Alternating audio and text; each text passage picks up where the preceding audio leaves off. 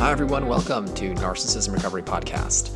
My name is Yitz Epstein. I am your host. I am a narcissistic abuse life coach. Today, I'll be discussing racism and its connection to narcissism. I would like to begin with a disclaimer. This podcast is going to be controversial. Please listen to it with an open mind, and if you find it triggering or offensive, feel free to skip it entirely. Racism is a projection of one's own self-shame and hate. Let me explain.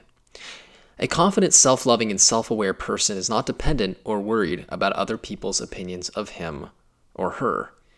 They are aware that others see reality based on their level of perception, awareness, and maturity. When a person is living in shame of their own shortcomings, they will find it soothing to reject these elements of self and project them onto an enemy in the outside world and fight that enemy, essentially rejecting and denying these undesirable traits within.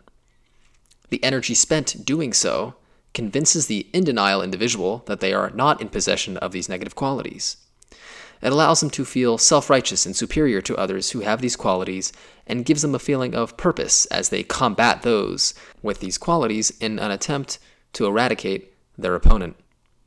The exact qualities may not be the same as in the case of a white person hating a black person, but hating someone for their differences is an attempt to feel less insecure of internal and shamed differences and flaws.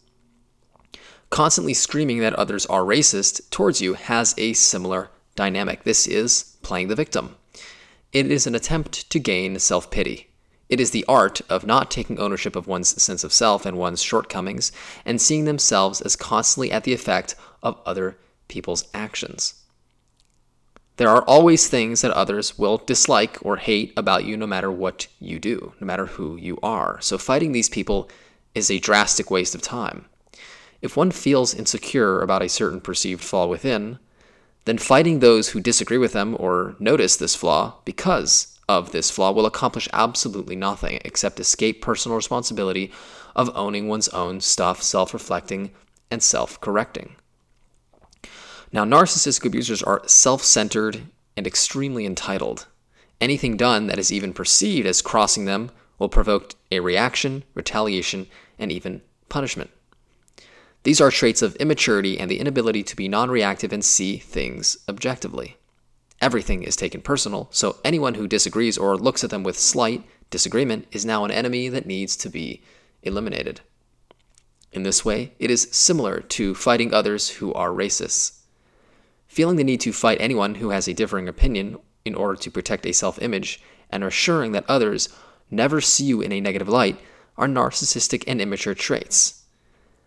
They cause combative, self-righteous aggression that looks like an attempt to fight injustice, but in reality, it is an ego-tripping attempt at garnering self-pity and playing the victim. It does absolutely nothing to solve the problem and cause the social change that those claiming racism are looking to create.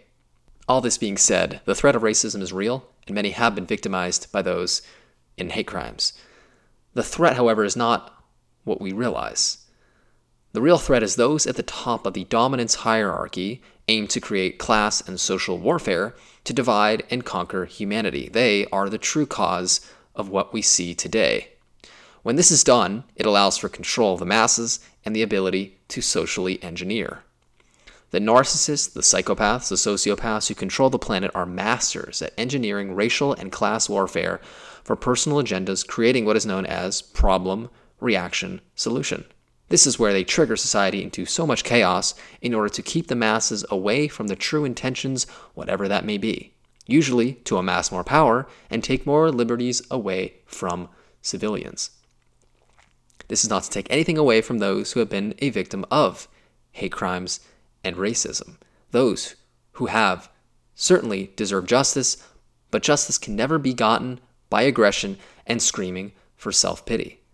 Many cultures throughout history have been victimized, but constantly complaining and playing the victim doesn't bring about long-lasting change. What brings about change is self-reflection, self-correction, self-awareness, healing, fighting for justice, never playing the victim and blaming others for their downfall. I hope that this podcast encourages you, the listener, and humanity as a whole to see the real issue here, which is not necessarily racism. Racism is a symptom of the problem being a lack of self-awareness, corrupted and sociopathic leadership depriving humanity of resources that will allow for all humanity to get the things they need to thrive, and finally, mental illness, which is causing distorted perceptions of self and the world, leading to clashes and breakdowns throughout. I want to thank you so much for listening to this podcast. It's an absolute honor to bring you this information today. And until next time, all the very best.